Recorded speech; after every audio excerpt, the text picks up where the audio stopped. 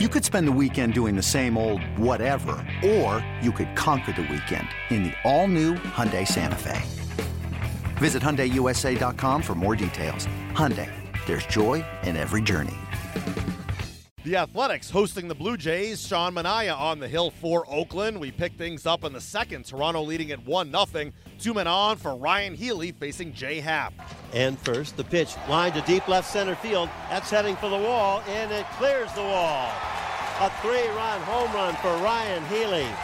And the A's are out in front 3-1 here in the second inning as Healy just hit his 12th. I think Ryan's going to contribute for a while. And this ball's hit high and deep to left field again. Carrera's going back. He looks up, and this one's gone.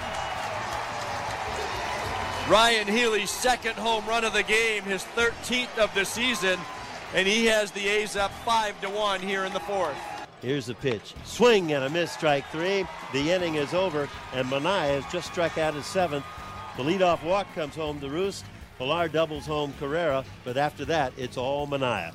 We go to the bottom of the 5th inning. A's 5, Blue Jays 2. Bautista lines one to third. A leaping catch by Trevor Plouffe. Robbing Bautista of a hit, 1 down. Well, that's twice tonight. Trevor Plouffe did the same thing to Josh Donaldson to end the 7th inning, and this ball was barreled by Jose Bautista. Clearly looked like he was going into left field, but Plouffe again jumping high to his left to make another fantastic play. Here's the 1-2 pitch. Swing and a miss, strike three.